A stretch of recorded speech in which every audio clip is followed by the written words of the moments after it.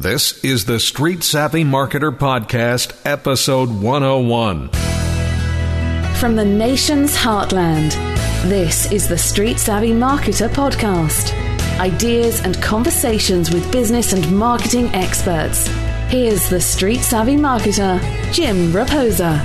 Hey everyone, welcome to the very first episode of the Street Savvy Marketer Podcast. My name is Jim Raposa. I am a marketing strategist and copywriter, and each week I will be here with guests and information I hope will benefit you, inspire you, and propel you to greater success in business and in life. Our guests on each podcast will run the gamut from names in business, marketing, success strategist, personal development, even an entertainer or two.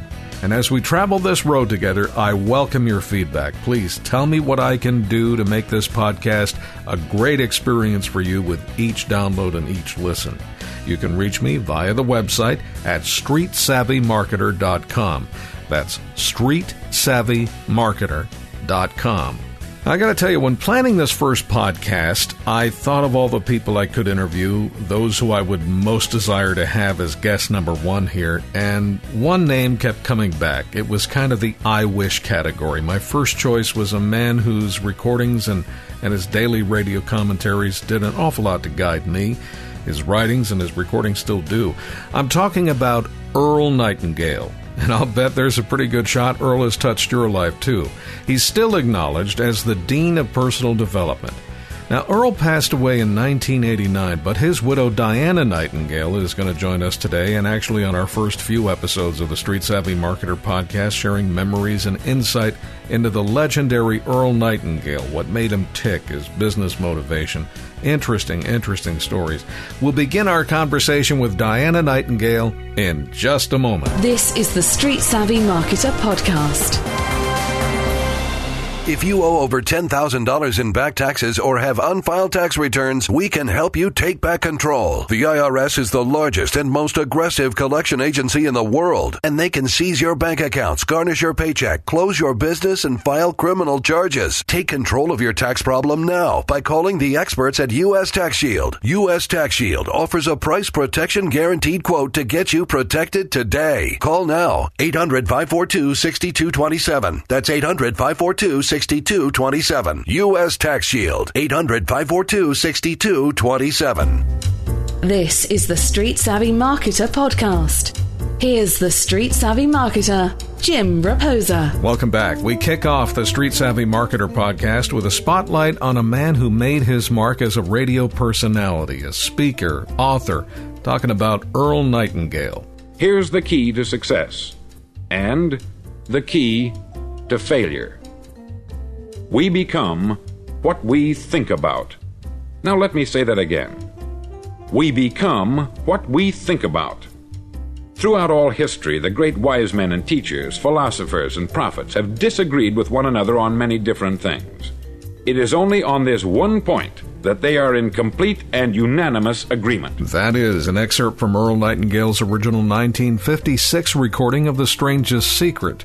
And now it is my pleasure to welcome to the Street Savvy Marketer Podcast our very first guest, the woman who continues to keep Earl's message alive, Diana Nightingale. What a thrill to have you on the Street Savvy Marketer Podcast. I'm thrilled also. I guess I'd like to start by talking a bit about Earl and what made him tick before we get into your ventures as an author and speaker. Okay. And I guess, Diana, where I want to start is for all of the sound and worldly advice that Earl Nightingale dispensed through his recordings, through his radio broadcast, Our Changing World, I was struck the very first time I read the book Earl Nightingale's Greatest Discovery.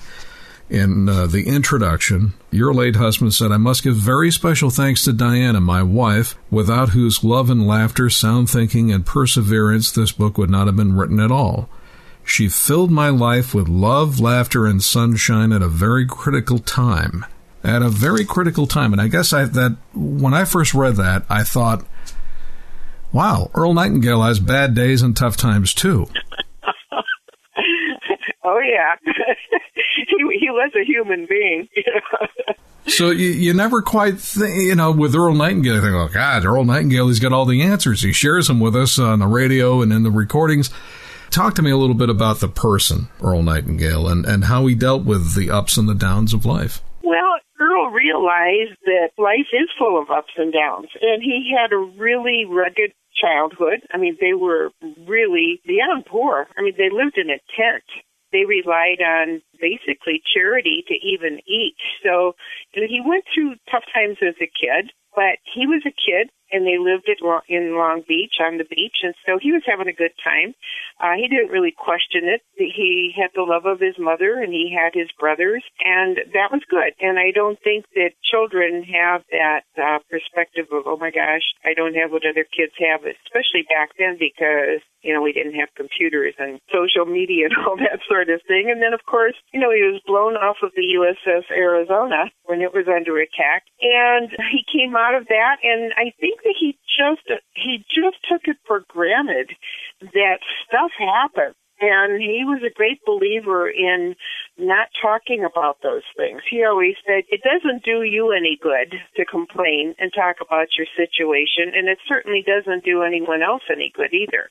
And he was the kind of guy that if he, woke up in the morning and he had a toothache, he didn't sit around and tell everybody he had a toothache. He got in the car and went to the dentist and got it taken care of and came home and had lunch, and that was it. So he realized that to dwell on those kinds of challenges was counterproductive to doing what you wanted to do with your life. Now, I was wondering, because you and I, when we had first talked about doing this interview, you filled me in on a couple of things about Earl. Some were devastatingly funny, but certainly there was that his experience in broadcasting the period after he got out of the military service, and he was in broadcasting and working for CBS, and along the way, this is always something that kind of perplexed me, because his story is something that, depending on where you get the info from, it can be a little blurry. Yes.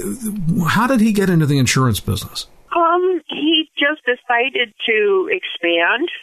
He had his radio career, and he was doing some TV, and he wanted to do something else as well. Basically, he thought that was probably a good thing to do, and of course, he was good friends with W. Clement Stone. It was just something that he decided he was going to try. Earl was not one to box himself into just one experience. And he was a young guy. He was a young guy, so he was out there to try different things. I guess that's something that kind of sets Earl Nightingale apart, and probably many of the most wildly successful among us, from folks who maybe just punch the clock. Not that there's anything wrong if that's what you do and what your aspirations are and you do it well, that's fine. But Earl was not afraid to take on a challenge, was he? No, not at all. And, basically he was doing what he loved. He went into the service because, like he said, a Marine recruiter promised to send him to China. And he thought that would be pretty cool. He was a young kid. He used to jump on the freight trains and, make his way up to San Francisco as a kid, looking for the adventure. So sure, the idea of going to China was pretty cool. And he wanted to do that. And of course, instead they sent him to Hawaii. And that was pretty nice too, because before the attack on Pearl Harbor, they were having a good time. A bunch of young guys in Hawaii, that was okay. Before he got out of the Marine Corps, radio was just really coming into its own, and they opened a new radio station close by to Camp Lejeune, and he went in and he said he just fell in love. When he sat down behind that mic the first time, he just knew that he'd found home. That was it. When he got out of the service and he started his career in Phoenix, he realized that while he was doing what he enjoyed doing, the place to be was Chicago. That was the center for radio. Everyone told him he was crazy. He had a good paying job in Phoenix, and why would he want to do that? And because there were all these guys there, and they were all union card carrying guys, and the competition was incredible. And who did he think he was? And he thought, well, I'm going. And not only did he get a job, but he was actually offered a position with all three of the major networks. And he started out doing some broadcasting and whatever they handed to him, but then he became the voice of Sky King, and that was a lot of fun. And then he had his daily radio program, and it was who he was. Earl could not talk about the things that he marveled about in life. That's who he was. And to have a conversation about anything that was much less than that would have been just boring for him. So he was doing what he really enjoyed doing, and quite often people will say, what was the motivation behind him writing The Strangest Secret? Was it a goal? Did someone set this before him? And they said, no, he wanted to go fishing. He would talk to the insurance guys on Saturday and inspire them to go back and ask for the sale one more time. And the manager said, the men are so reliant on your talks that if you're gone for 2 weeks, we're not going to be in business when you come back. And Earl was all for going fishing. There was a part of him that loved to play. So he had a buddy over at Columbia Records, and so he wrote this message, and he put it on a record, and he said, here, play this. I'm out of here. I'm going fishing. So, he was what he called a river person. He talked about two kinds of people in life. The river people are the ones that are born with a burning desire to follow their passion, and they just get swept up in that, and it takes them wherever it takes them. And then the rest of us may not know what we want to do, so we set goals for ourselves and think, well, I'll do this for a while, or I'll try that, or whatever. And one way or the other, you can be a success or a failure depending on your attitude. One of the things that Earl would preach, and he certainly did that with a number of his messages and in the book, Greatest Discovery, was that your true success, and I hope I'm going to paraphrase this correctly, Diana, that a person's true success is probably not all that far away from where their passion is. It's somewhere dead center or really around that very tight circle around somebody's main interest. And that it's a mistake to veer too far away from that unless, of course, you have exhausted all options within that and it's time to look at something else and reinvent yourself. So what were some of the ways that you observed your husband trying things that may not have seemed like they were very closely associated with that main nucleus of what made Earl tick and his main operation in life? But once a project was completed or somewhere along the way, you could step back and say, oh, I see how this fits into the puzzle here. What jazzed him? What got him to say, hey, this seems like this would be kind of fun, a real challenge? What made the man tick like that? He loved thinking outside of the box. And again, it was interesting because before I met Earl, I always felt like I was some sort of an alien because I really didn't relate to most people. Earl had the same sense. And so when we met each other, we found out we were both aliens from the same planet, which was pretty nice because we thought alike and we had the same sense of humor and we looked at things from a different perspective. And I think that some of us are just born with a brain that says, I don't see it your way, but I do see it this way. And what do you think of this? And most people don't want to know that you don't think the way they do. And he was just really one of those people that, all right, set your goal. You might not know how to get there, but put it out there and all things will come into play if you are moving forward and working towards it. He always said to him, success was the progressive realization of a worthy ideal or goal. I think too many people sit down and they say, okay, this is what I want to achieve, and I'll do this. It's like people say, where do you picture yourself in 5 years? I always say alive and well. I don't know, because life has a way of once you follow your joy, it's like a bouncing ball, know? I mean, you follow where it takes you, and as long as you keep your eye on the ball, it'll take you to places you never expected to go. And I think that was the thing that he loved, was the journey with the unexpected stops along the way. How big was Earl on setting goals? Oh, real big, but he didn't dwell on them. Mm-hmm. I mean, he would decide this is what he wanted to do, and then he'd go to lunch, He was big on lunch, real big on lunch, through lunch and coffee. He just always knew that if it came to his mind and he gave it good consideration and it was something that he wanted to pursue, that he'd find a way, and then he'd just let it go, and he would. I mean, he just was never I used to go into what I used to call my song and dance at the hour. He'd be watching the football game, and I'd come in with our family crisis, And I used to say it was wonderful being married to Earl Nightingale because of the great insight and direction I got from him. And he'd take a moment away from the football game, and he'd say, well, just let the world take a few turns and you'll figure it out.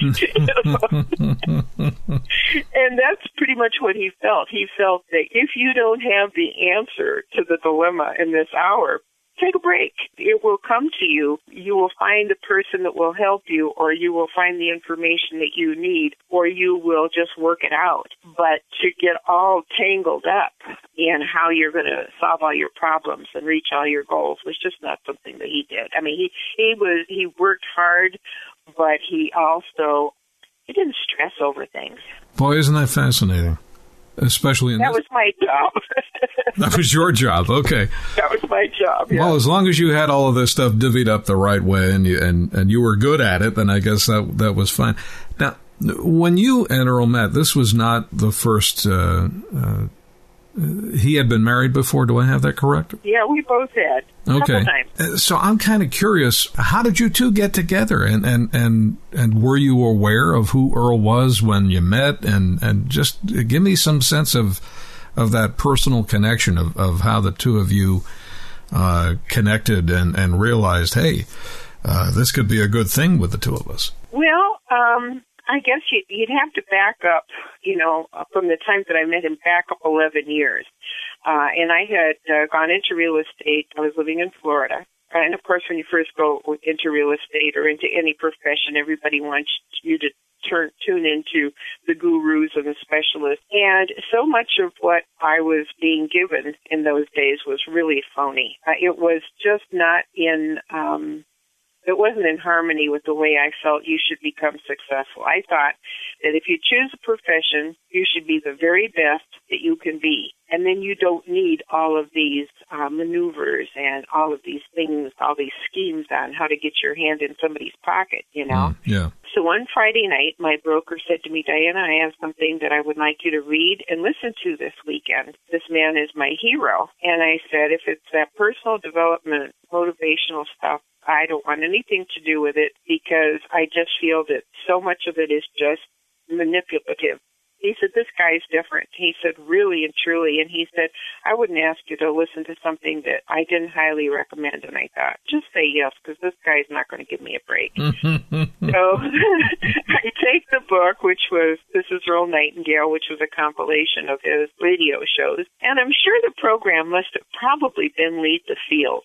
And so I thought, I went home, and it was going to be an easy weekend. The kids were all busy doing stuff, and I thought, might as well just listen to this stuff and get it over with. So I started listening to it, and he spoke things that if I had felt that I was eloquent, I would have said. He spoke about things that I believe to be true, about being honest and working hard and setting goals. His philosophy was just so much like mine. And so on Monday morning, I went back, and the broker said to me, did you listen to it? And I said, yeah, I did. And he says, were you really impressed? And I said, I don't think I was impressed, but I said, I just felt like if I ever met someone like him, we would probably become really good friends. And he said, well, I'm going to inscribe the book to you, Diana. He said, did you read the book? I said, no, I didn't have time to do that. And he says, well, it's his radio programs. And he said, they're great messages. And he said, I'm just going to inscribe the book to you. And I said, fine, thank you. And I took it home and put it in my bookshelf. Now, 11 years go by, and I have become a broker. I had sold residential real estate, commercial real estate, pre-construction condo developments, and I was working, believe it or not, as a timeshare salesperson. And I had gotten a call from this Yahoo up in Punta Gorda who thought I should come up there and check out their project. And I said I didn't need to travel that far to go to work, darn it. And he says, well, we've got a really great project going on up here. And he said, come on up. So I did. I went up, and I went to work for them, and unbeknownst to me, Earl was a silent partner. And this whole place had been his his concept, always looking for a place to eat lunch, always looking for a place to have coffee. He was visiting a developer friend of his in Punta Gorda. and had wandered down to Port Charlotte. And the old railroad tracks went down there and to where they used to put stuff on boats, and it was nothing. And he envisioned this beautiful yacht basin and said to his buddy, we should build something here, especially a restaurant. And so they came up with the concept of doing this beautiful strip mall where downstairs there were restaurants and shops of all kinds, and the Earl Nightingale restaurant at the very end of the pier, and then upstairs would be timeshare apartments where people could look out at the yacht basin. And so I'd gone to work for them, and I was tops in sales. I was really tired. They'd put me to work first in the morning, and I'd stay there late at night. And the fellow said, make sure you get some good rest because we got to come in extra early on Saturday morning. Earl Nightingale's going to be here. And I thought, I don't care. I mean, I was tired, and it was going to mean getting up like at 4:30 in the morning to go to this meeting that I really didn't want to go to, but it was mandatory. And the night before the meeting, I had just moved into a new condo. I was busy unpacking, paper hanging, and all that sort of thing. And I had an armful of books from a box, and I thought, I'm tired. I'm just tired. I can't do this. I'll get to it later on. And I put the pile of books on the table, went to bed, and the next morning when I picked up my purse, which was on the table, on top of the pile of books was the book. This is Earl Nightingale. And I thought, I'll take it with me. Maybe the guy will sign it for me. Mm-hmm. So I went off to the meeting, and like I say, I was tops in sales, so I was out of my chair a bunch of times getting all my special checks and awards and my little plastic trophy and all that sort of thing. And after the meeting, everyone left the room, and as they left, they stopped to shake Earl's hand. And I thought, well, I'll stay behind because I want him to sign the book. Mm-hmm. And I didn't want to hold anybody up, and so I handed him the book, and he stood there, and he grinned at me, and he said, are you married? And I said, no, just make it out to Diana. And he stood there, and he just grinned ear from ear, and he said, do you want to be? And I said, what's that, the Ben Franklin clothes? And he said, no, it's called Asking for the Sale. And he signed my book, and the rest is history. Had you met him before? No. So your first meeting with Earl Nightingale, he's asking you, are you married? Would you like to be? Yep. Mm-hmm. Mm-hmm. Nowadays, they call a number, and people show up, and they take you away for doing stuff like that. What was your what was your inclination? What were you thinking when this had to throw you off a bit. I thought, what a weirdo. I can't believe that a man of his stature would say something that stupid. I just thought that was just not professional. It wasn't the kind of thing you would expect from celebrity. He just wouldn't. I mean, some Yahoo in a bar, maybe, but not Earl Nightingale, And so, then he called the office and was very businesslike and said that, he had been talking to his partners and everybody, and that he understood that I was tops in sales, and that he'd been very impressed with all of my awards that I'd gotten that morning, and asked me to go to dinner. And I said no. I was coming down with a horrible, horrible cold. I mean, just terrible. It was freezing cold. It was January in Florida, and I just felt horrible. And he said, well, how about tomorrow? And I said, I'd like to, but I said, it's the first day off I will have had in 3 weeks. I'm not feeling well. And he said, well, how about Monday?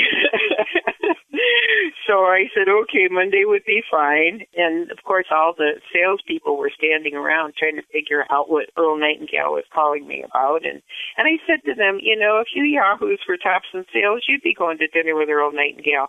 I mean, I really did not take it personally, I just thought that it was just a nice gesture on his part because I was doing well for the company and making us all some money. So you had no idea that he had a personal bent on this? No. You really thought this had to do with just, hey, he's impressed and he's taking me out to dinner, and this was a professional call? Wow. Yeah, and I thought, his first remark, he was just being humorous. Trying to be friendly because I had been collecting the checks that morning, and maybe it was just an ill attempt to be humorous or something. But he said he knew me the minute he saw me. He said he'd been looking for me his whole life, and I figured he'd get over it.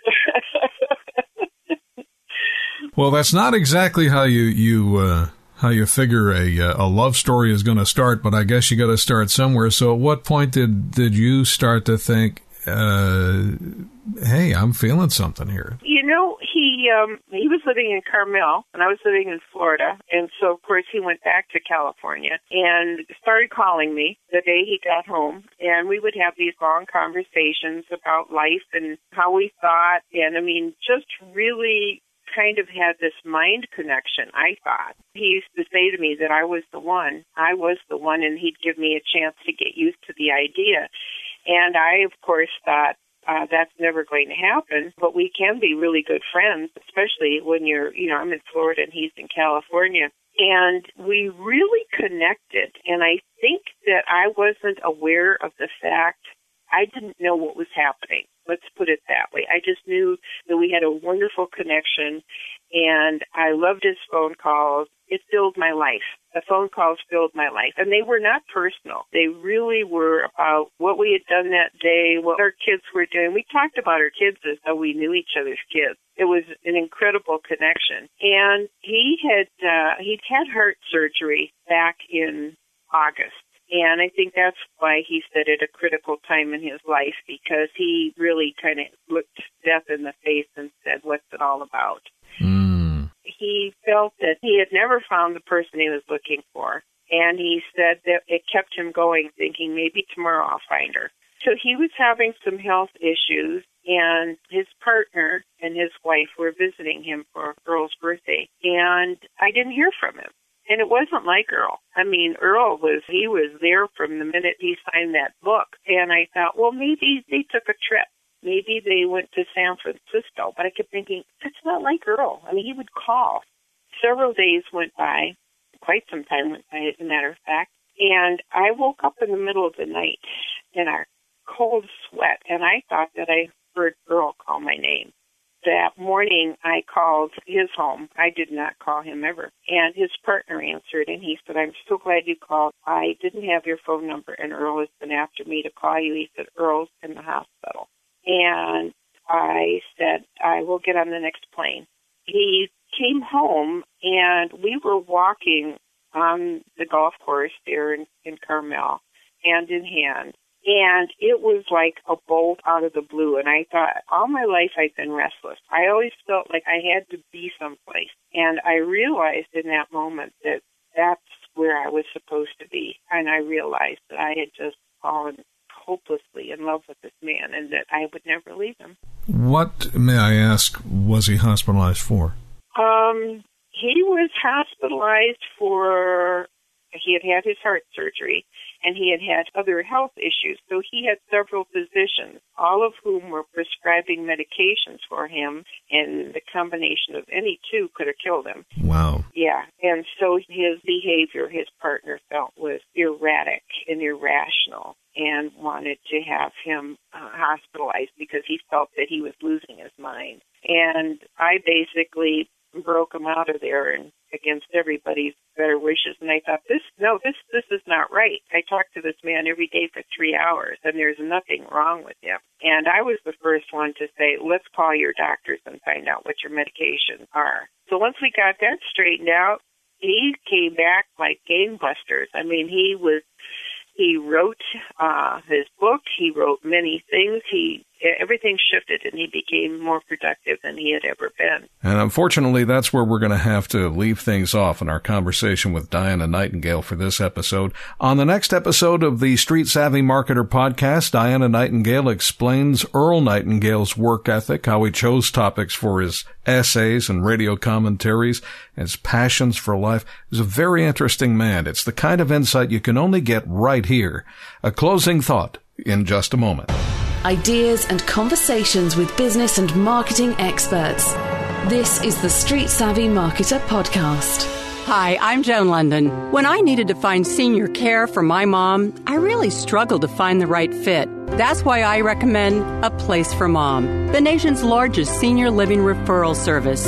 A Place for Mom has helped over 200,000 families find the right senior care for their parents, from assisted living to independent living, even Alzheimer's care. To speak with a local senior living advisor, call A Place for Mom at 1-800-473-7516. That's 1-800-473-7516. Call today.